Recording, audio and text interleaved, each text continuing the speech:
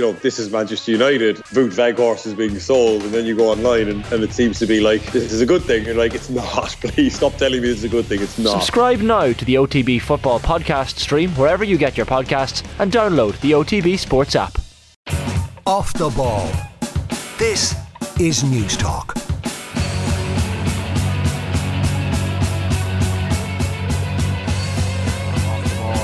Have a bumper weekend of sport coming ahead, particularly on the football front. Two massive derby games in Britain, and we've lots to discuss coming up tonight. David Jennings, my former colleague in the Racing Post, will be on to discuss Davy Russell's return. Davy Russell is back riding tomorrow after what must rate one of the shortest retirements ever. He'd given up after about a quarter of a century before Christmas, and lo and behold, because of an injury to Jack Kennedy, he's now back. And one suspects that Davy, who has 5 rides over the weekend, is going to have quite a say in the narrative towards the end of the national season, and we still have 9 weeks or so to go to Cheltenham. So Davy Russell is back, and David Jennings will talk about that. Clive Allen and Colin Bouygues are the guests on Football Kickoff with Sky. Manchester United, Man City, obviously the big one, but Spurs, Arsenal as well, kind of vying for that title this weekend. The crappy quiz earlier today, a terrible beauty was born. It was so terrible, the crappy quiz, but it was somewhat enjoyable. I was in the hot seat. Who was the least terrible? There were 3 people here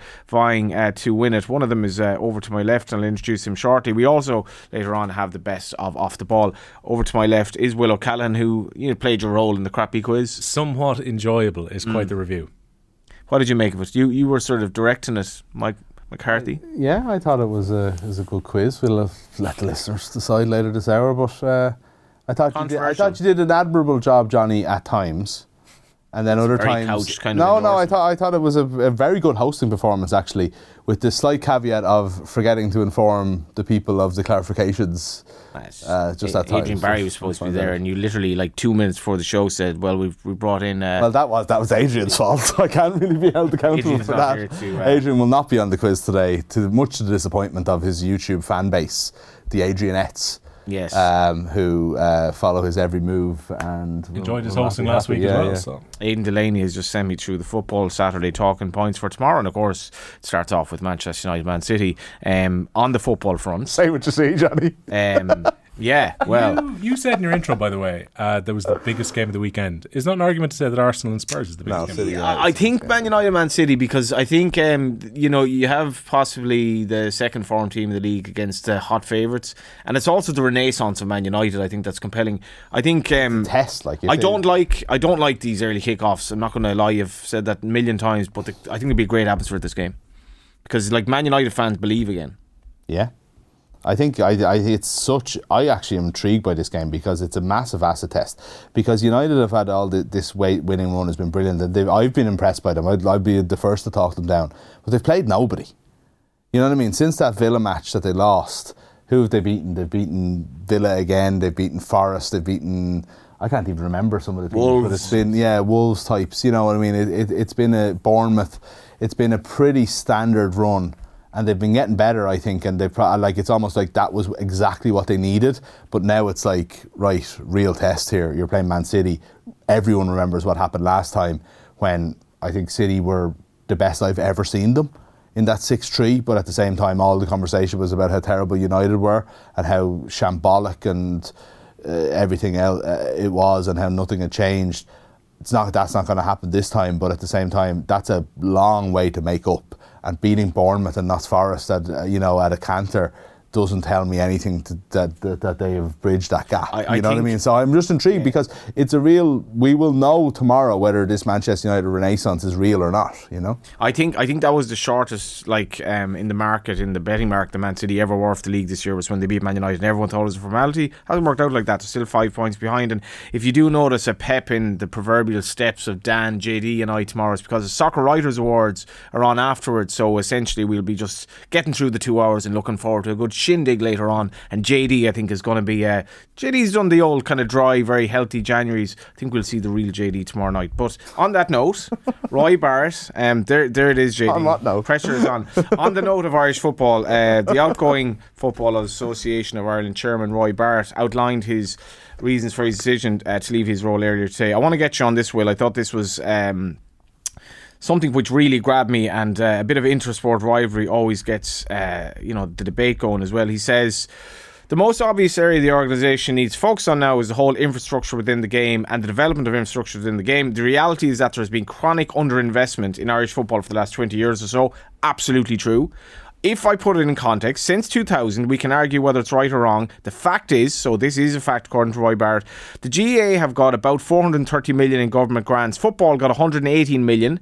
Rugby got 57 million. If you look at that per club, GAA got 208 grand per club, rugby 280 grand per club, football less than 100 grand per club. And we look at the likes of Croatia, and we look at these teams flying ahead the World Cup and the Euros and blah, blah, blah, blah. We're miles behind. There are reasons behind this.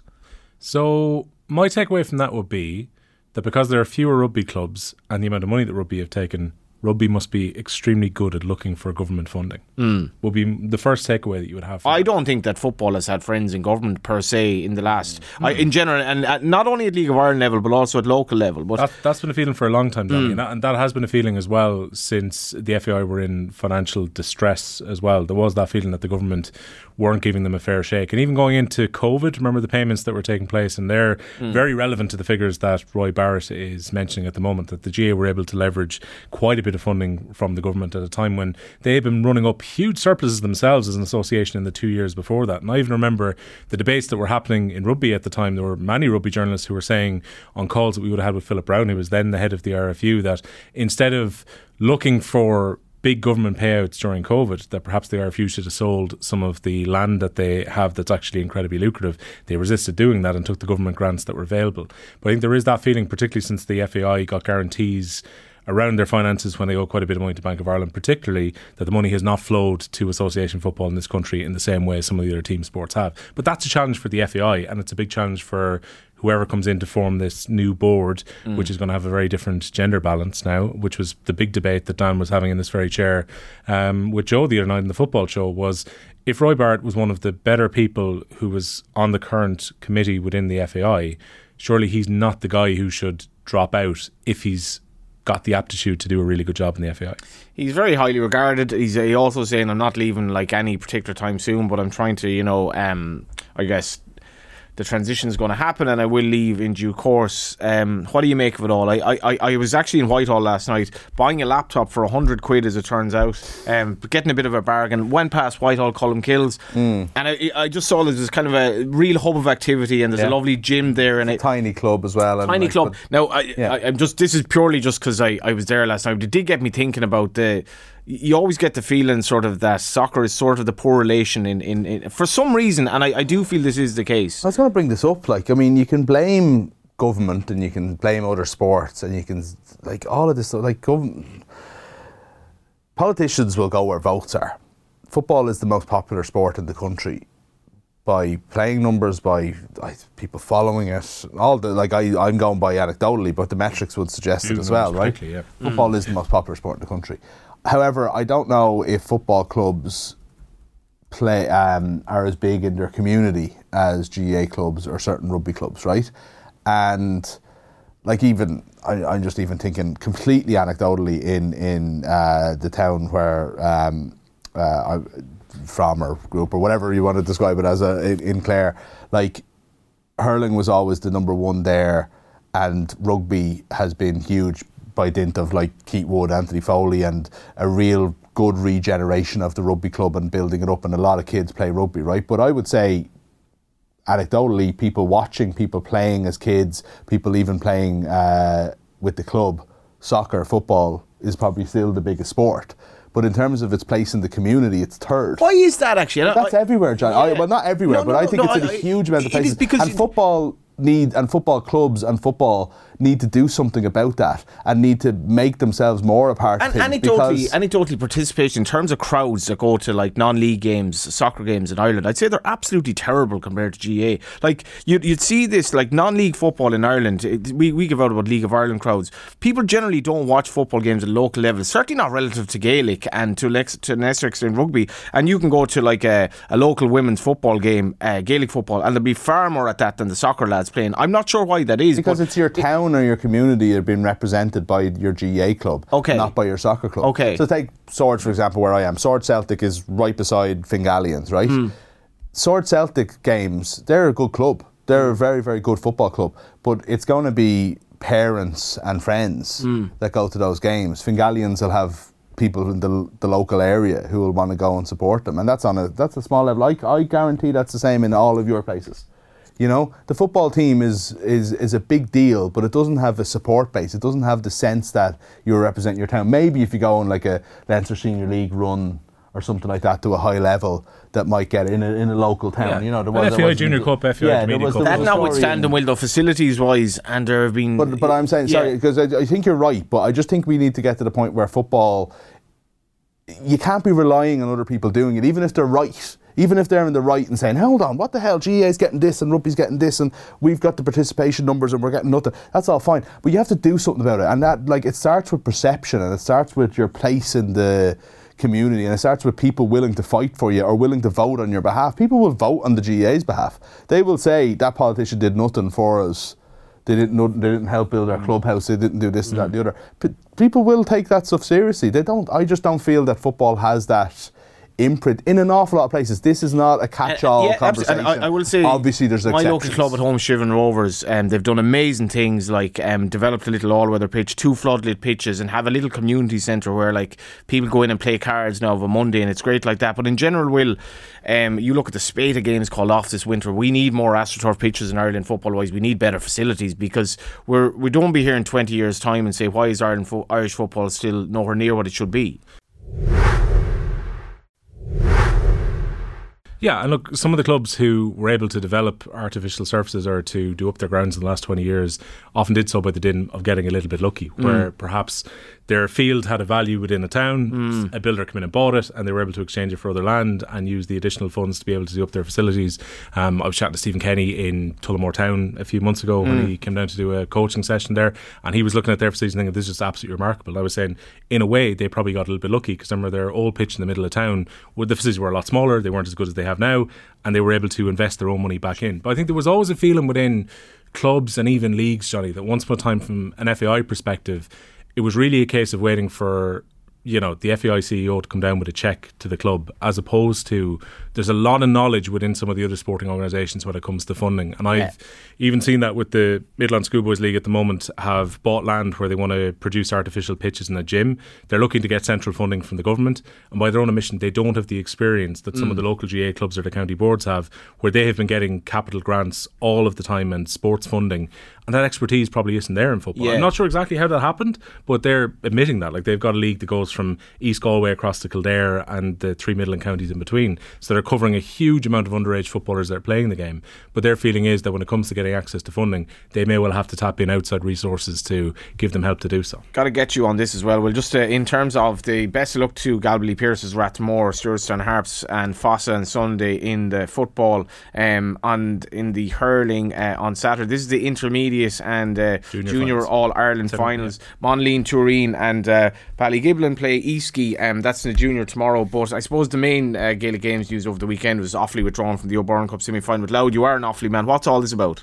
Wasn't surprised they did so, based on Liam Curran's comments when he came off the field on Wednesday night at Parnell Park. Offaly beat Dublin to qualify for a semi-final against Louth. He was very unhappy that Louth had not fielded in their final group game, because they knew that they were already qualified, which was going to give them an 8-day turnaround before hosting a team that they knew in the semi-finals that would have played midweek. So he felt there wasn't a fairness about that. He pointed out even before the competition had started that many players are missing because of the Sigerson at the moment, that the Sigerson overlap with the pre-season competitions is having an effect, perhaps more on some counties than others. He was saying that 11 players are missing there. So Offaly put out a statement earlier today saying that they went and got advice from their medical team, and the feeling was that for player welfare, because there's now a small core group of players, because the 11 that are away at the Sigerson, 2 more injuries they picked up midweek, that it's not a good idea for them to play a third game in an 8-day spell. But it has created a much bigger argument about the O'Byrne Cup, Johnny. Quite aside from Offaly not playing this weekend, you look at Carlow and Laois pushed their game back because it was unplayable midweek. Carlow have now said because the amount of players they have away this weekend, there's no point playing it, because the league is coming around in 2 weeks' time, and